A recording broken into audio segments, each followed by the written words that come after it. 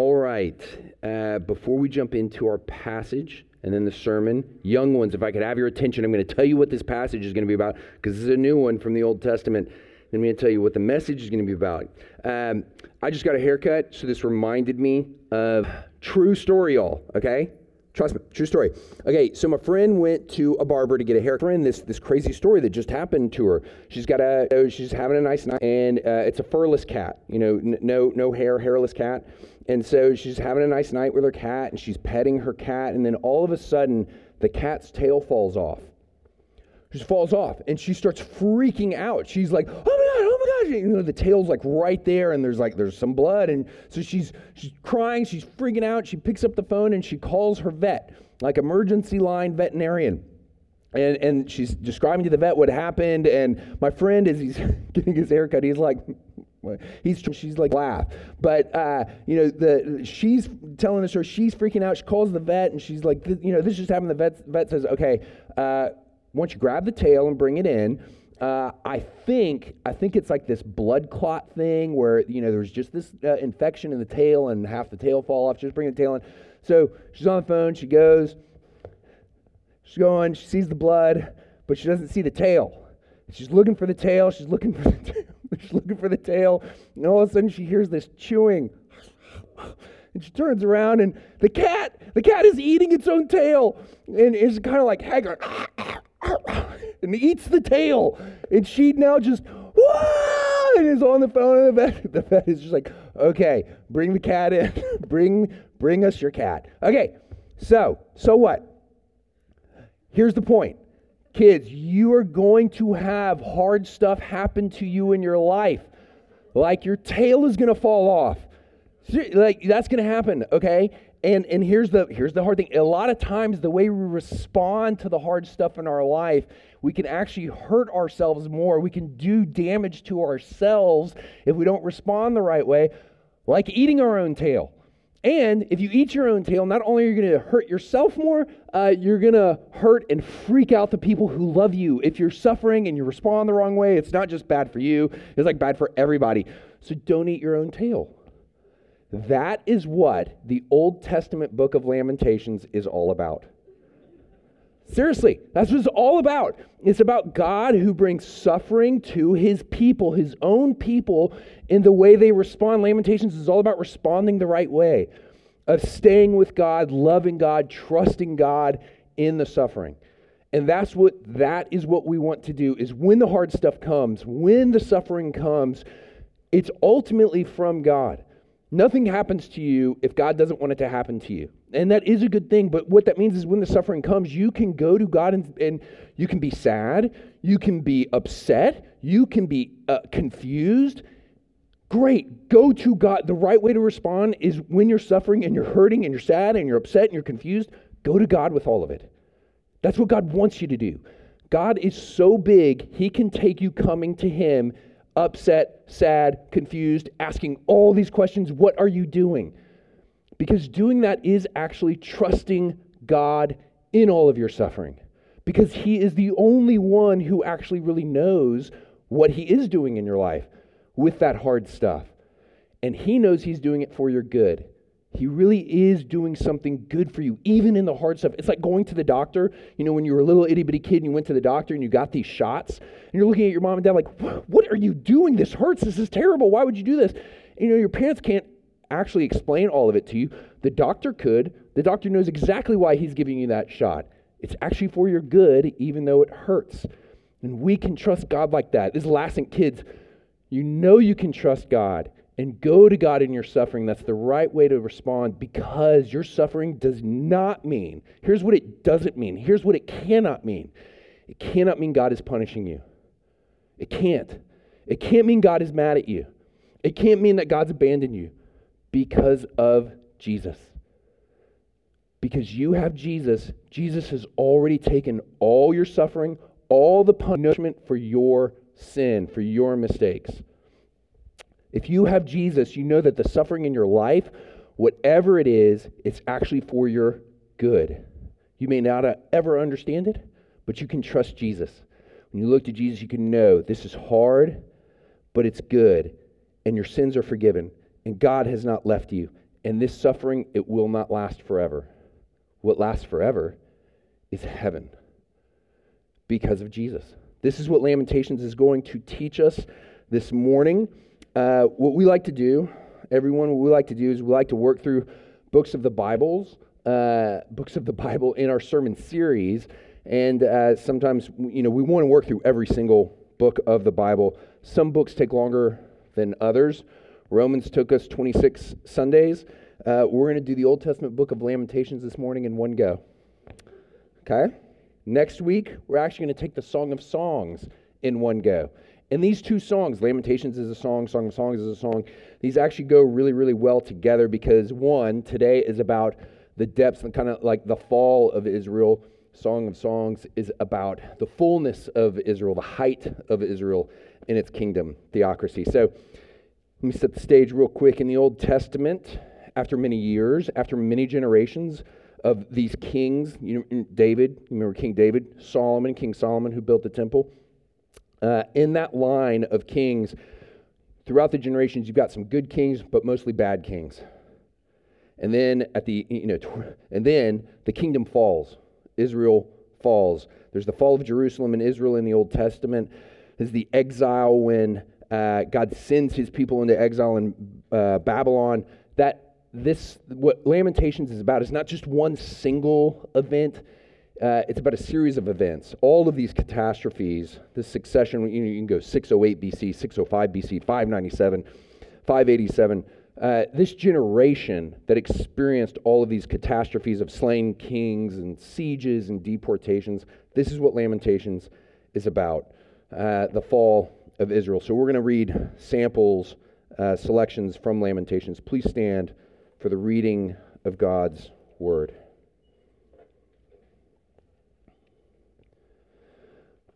The Lord is in the right, for I have rebelled against his word. But hear, all you peoples, and see my suffering. My young women and my young men have gone into captivity. The Lord determined to lay in ruins the wall of the daughter of Zion. He stretched out the measuring line. He did not restrain his hand from destroying. He caused rampart and wall to lament. They languished together. The Lord has done what he purposed. He has carried out his word, which he commanded long ago. He is thrown down without pity. He has made the enemy rejoice over you and exalted the might of your foes. Remember my affliction and my wanderings, the wormwood and the gall. My soul continually remembers it and is bowed down within me. But this I call to mind, and therefore I have hope. The steadfast love of the Lord never ceases. His mercies never come to an end. They are new every morning. Great is your faithfulness. The Lord is my portion, says my soul. Therefore I will hope in him. Let us test and examine our ways and return to the Lord. Let us lift up our hearts and hands to God in heaven. I called on your name, O Lord, from the depths of the pit. You have taken up my cause, O Lord. You have redeemed my life. But you, O Lord, reign forever. Your throne endures to all generations. Why do you forget us forever? Why do you forsake us for so many days? Restore us to yourself, O Lord, that we may be restored. Renew our days as of old, unless you have utterly rejected us and you remain exceedingly angry with us. The word of the Lord.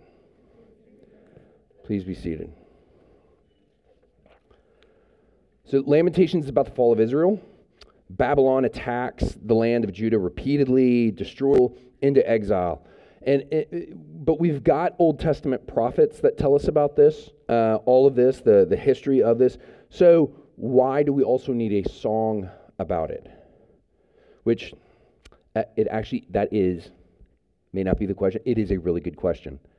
Like, what do we need a song? We've got all this other stuff. Why do we need a song about the end fall of Israel? If you go back to the beginnings of Israel, with Moses, with Israel, right before Israel enters into the promised land of Canaan, like they've come out of Egypt, they've gone through the desert, here they are, they're on the borders of Canaan. They don't just get the land. God's giving them the land, but they're out there to get it. They got to go take it. They have to go to war, and they have to clear out the inhabitants. And so Israel is standing on the border of Canaan, about to go execute God's judgment on foreign pagan nations. And right before this terrible conquest, Moses teaches Israel a song. And it's a song that is a prophecy. And this prophecy is against Israel.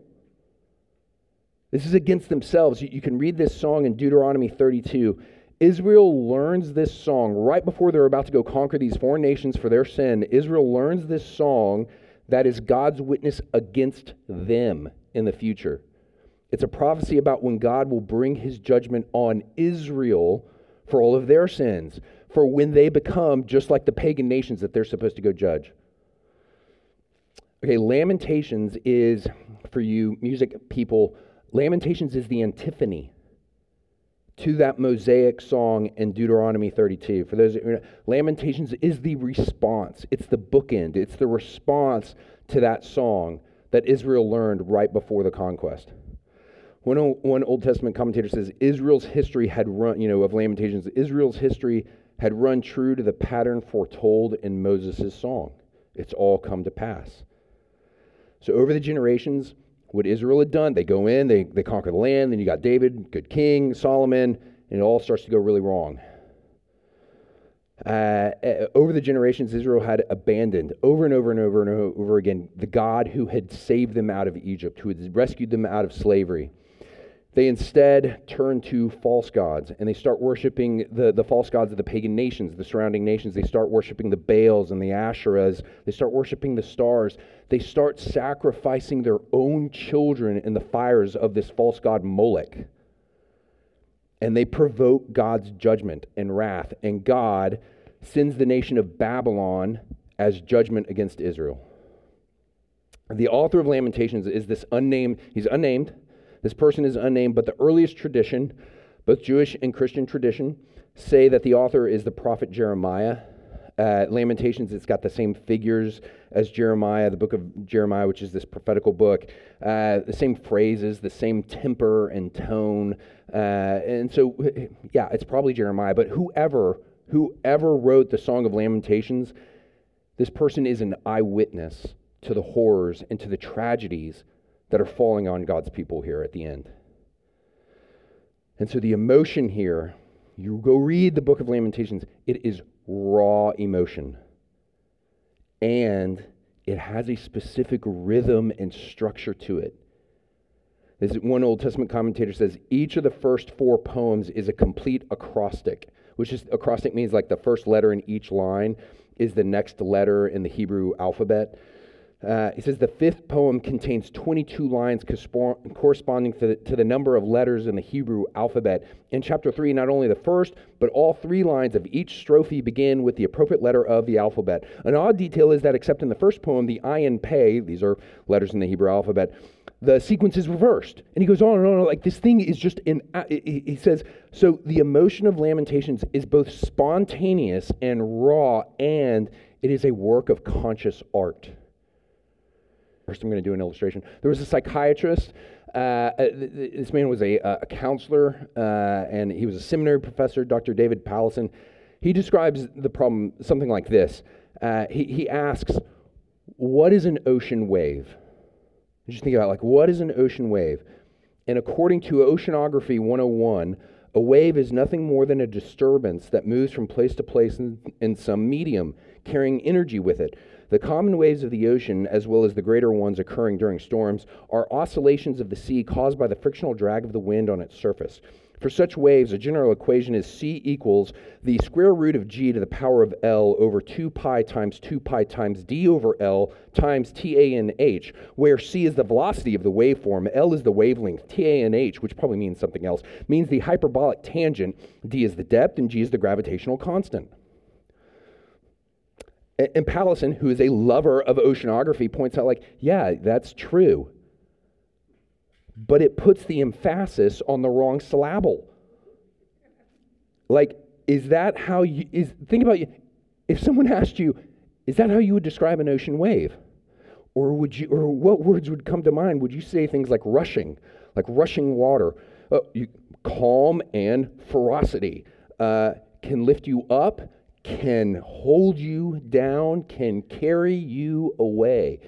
The sound, sometimes it's rolling and it's peaceful, and sometimes it is crashing, and it is roaring, and it is thunder. I mean, a wave is nothing more than a moving disturbance caused by the frictional drag of wind on the ocean surface.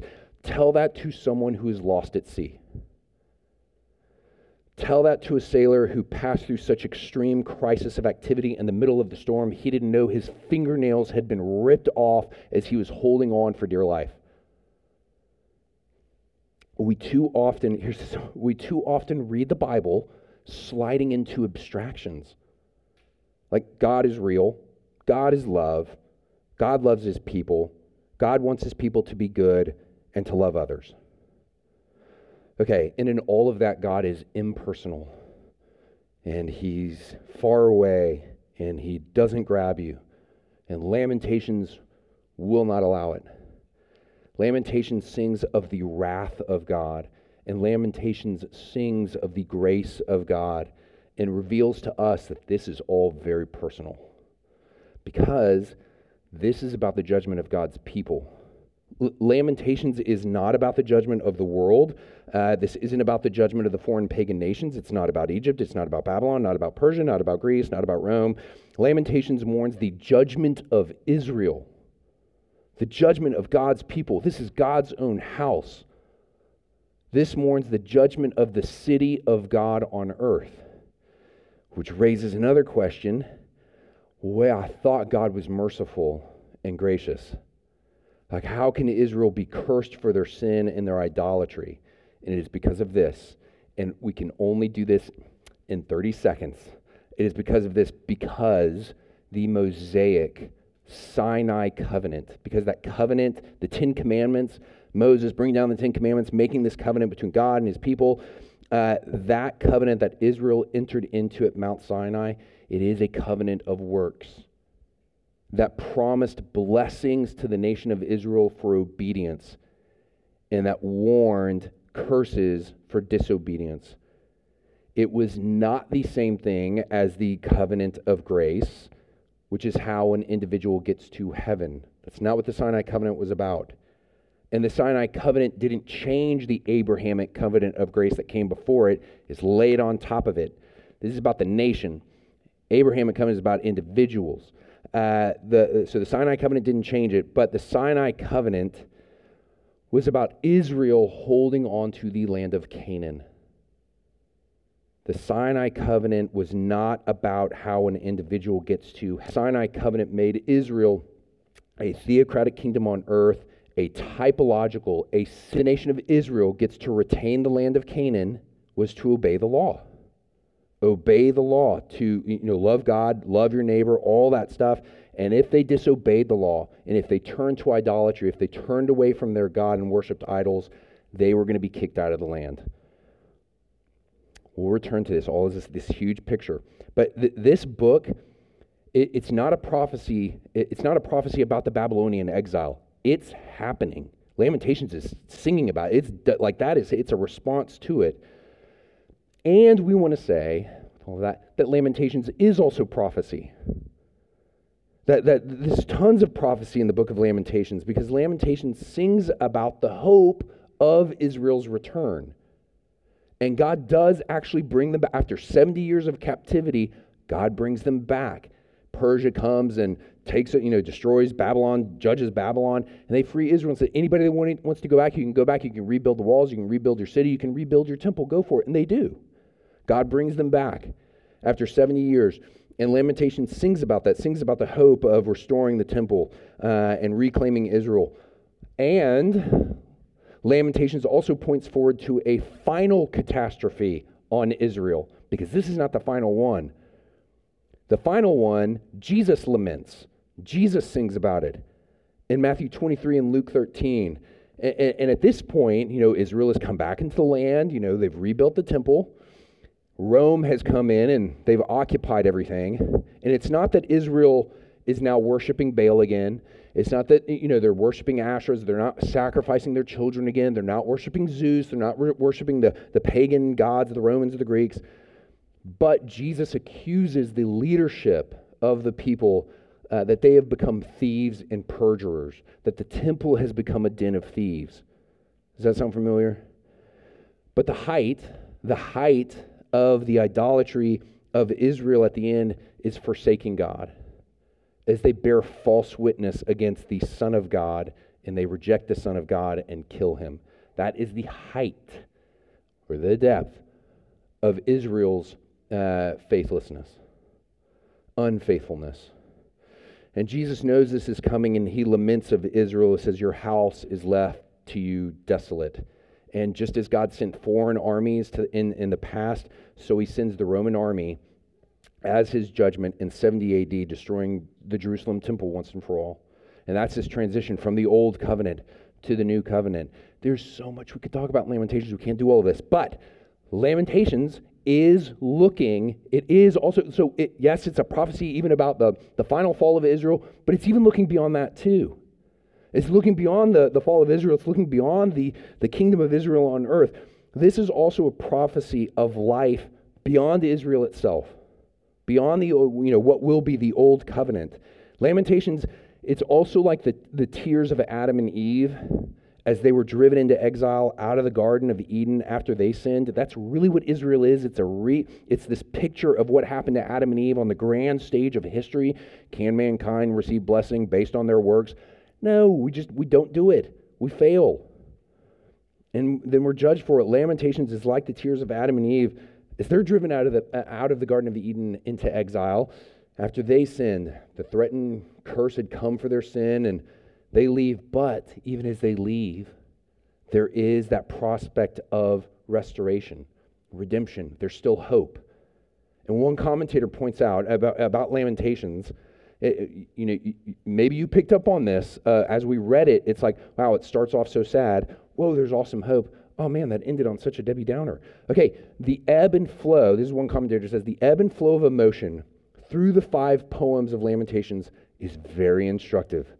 The flood of lament is allowed to increase continually in the first 2 poems, but when in the climactic 3rd chapter, it threatens to become overwhelming, faith and hope take control, drawing strength from the memory of the sovereign goodness of God. I called on your name, O Lord, from the depths of the pit, and you have taken up my cause. Oh Lord, you have redeemed my life. So yeah, the lament goes on for 2 chapters with great sorrow, and it's just getting worse and worse and worse. And the way it's structured is you anticipate the crescendo to be just absolute despair, like reaching rock bottom, and there is no rock bottom, and that's it. You anticipate that crescendo right in the middle of the song, going down to the depths, reaching under despair and abandonment, and then all of a sudden at the last second, the funeral dirge takes on a new note, and now it is a song of hope. It becomes a song to book of hope, even though it then goes back to the lament to bookend what it is, a lament, but in the middle, it's a song of hope. And it becomes a song of hope that sounds like our confession of faith this morning. It's a song of hope that sounds like Job's song. When Job is in the midst of losing everything, suffering all the things, Job sang this: naked I came from my mother's womb, and naked I shall return. The Lord gave, and the Lord has taken away. Blessed be the name of the Lord. That's the song of the gospel that praises God's power in putting enmity between God's people and the devil. Because when does Israel hit rock bottom in the history of its kingdom? It's right here. This is it. This is it right here. Lamentations is rock bottom in the Old Testament.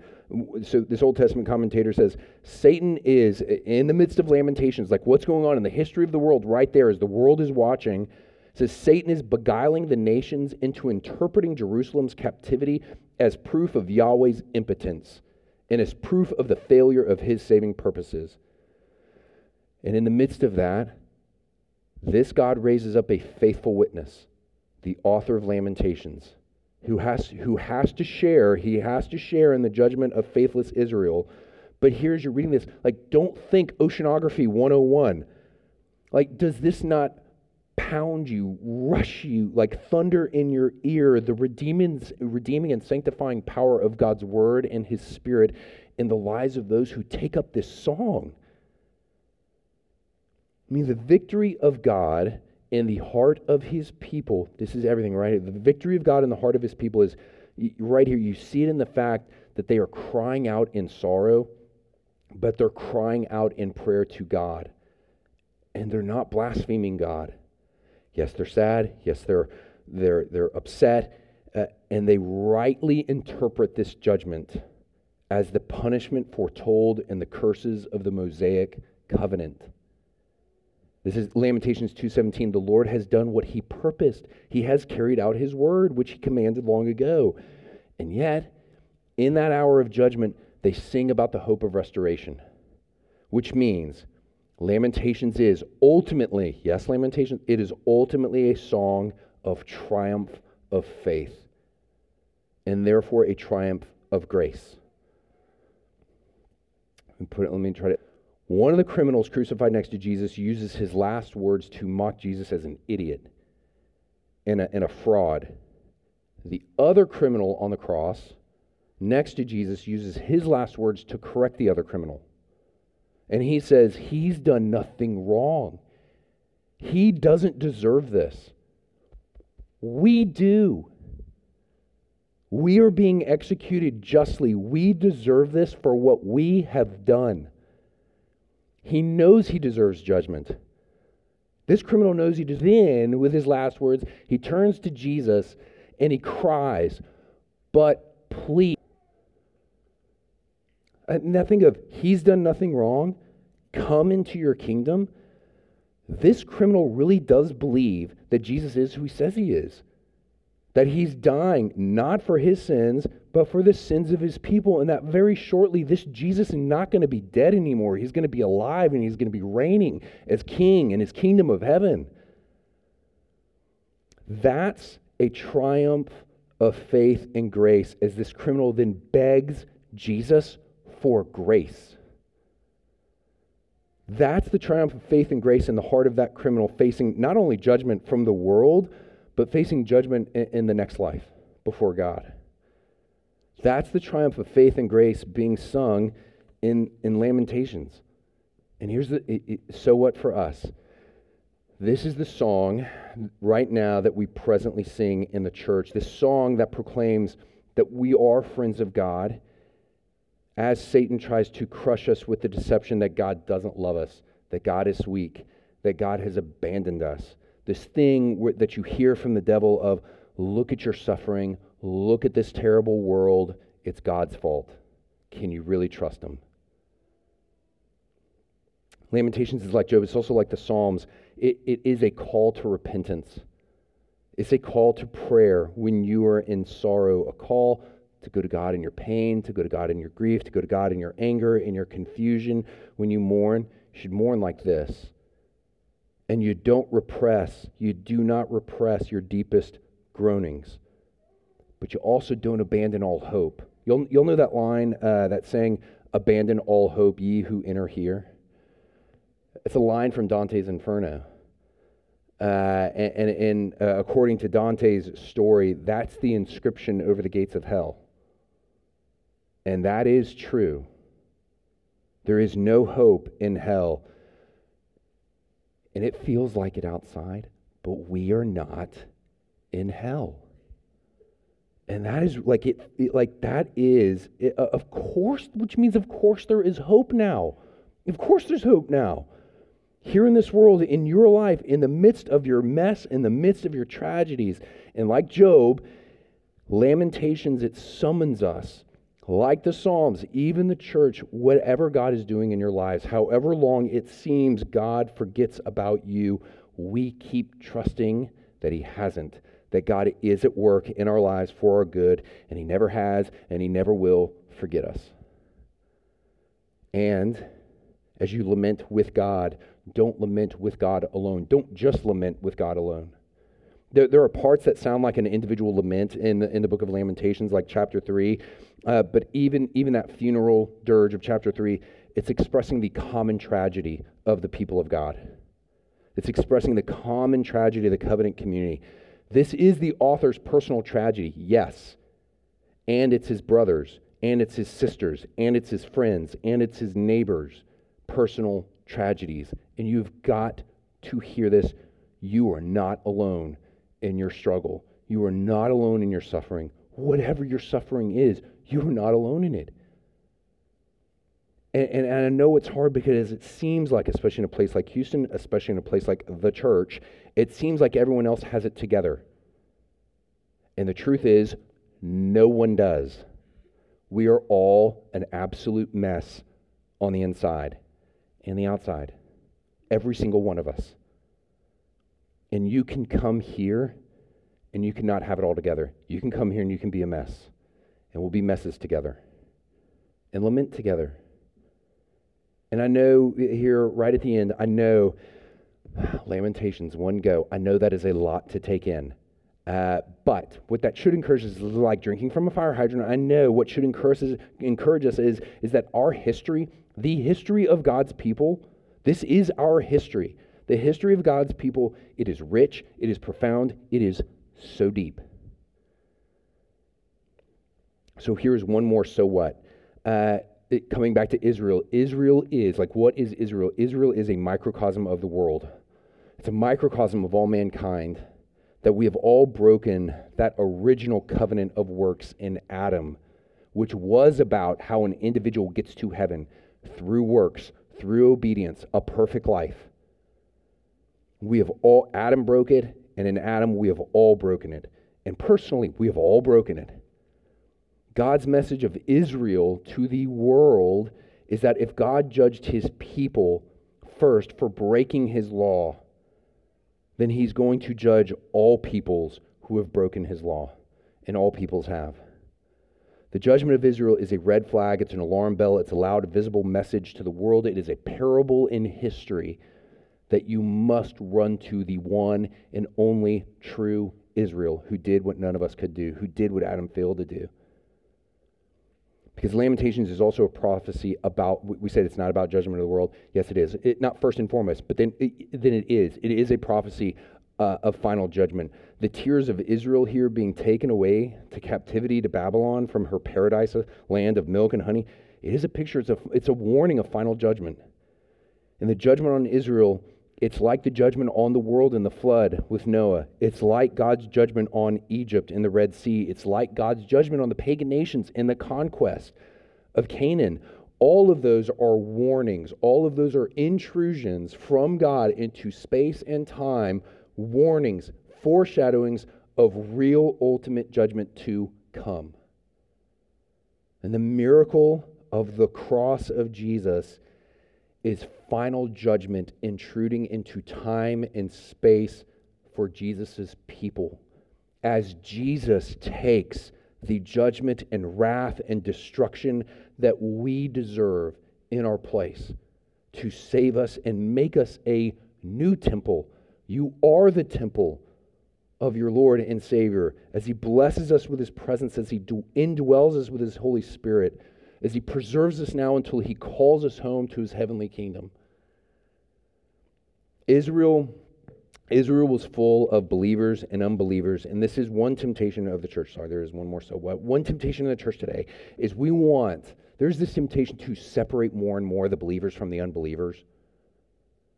The believers from the false professors who are going to get the church in trouble, and the temptation is to start adding to the gospel. To make that separation clearer, you add qualifiers: who really believes, who doesn't. So you got it. Yeah, you got to believe in Jesus, and you got to do this, and be sure you're also doing this, and better to do that. And it's easy for people like me to start pounding their fist from the pulpit. It's easy for people in the congregation when we see sin and to become more threatening. And it's because in the church we think we can really separate true believers from false professors. And what the church can end up doing is actually causing even true believers to doubt. And we stop preaching free grace. And when you stop preaching free grace, you start filling true believers with despair. And true believers start to worry, what if I'm not saved because I'm not spiritual enough? What if I'm not advanced enough in my theology? What if I'm not doing enough good in the world? What if God is going to judge me? And I had lunch with a fellow pastor who told me he grew up in a church that preached the law because the pastor of the church said if he preached grace, then people would go off living licentious lives. And this pastor remembers his family coming out of worship on Sundays so dejected, so beaten down. When you turn a sermon into a warning, you better do this. You steal their hope, you steal their assurance, as they wonder if they're good enough for Jesus. You worry about all the goats in your church. You know, this thing between the sheep and the goats at the end. You know, Jesus is going to separate the sheep, the true believers, from the goats, the false believers. And this man asked Martin Luther, don't you worry about all the goats in your church when you preach free grace and justification by faith alone? And Luther said, no, I preach to the sheep. I preach to God's people. The law wouldn't change the goats anyways. If the gospel doesn't change them, nothing will. Why would I ever stop preaching the gospel? Our hope for the future is one day the church will sing a new song in heaven. And it's what we opened with. It was our call to worship, that Revelation 15 song. I told you, here we are at the end. Revelation 15 describes the church in heaven standing by the sea of glass that's on fire somehow, singing the triumphant song of Moses and the Lamb having gotten their victory. The people of God having gotten their victory over sin, death, the devil, all the forces of evil. The curse of sin, it is going to fall on us. The question is, are you alone when it falls, or are you with Jesus? If you're alone, that is the last word, and you will fall forever. But if you are in Jesus, that curse, as it falls on you, it falls on Jesus. And he takes the fall for you, so that you will never fall. Praise be to God. Let's pray. Father, we thank you for the Song of Lamentations, as hard as it is, as full of grief and tragedy and awfulness as it is, Lord, we do see a picture of the fallenness of this world. And Father, we see the hope that is held out to us in the gospel of your Son, Jesus Christ. And so we pray that we would hold on to that hope. Father, that we would be able to sing as Job sings, that we would be able to sing as the psalmist sings. Lord, you give, you take away, blessed be the name of the Lord, as we know that we truly have everything that we really need in Jesus Christ for this life and for the next. Lord, help us to hold on to grace and help us to hold out grace to one another here, to anyone that wants to hear it. We pray in Christ's name, and we pray it for his glory. Amen.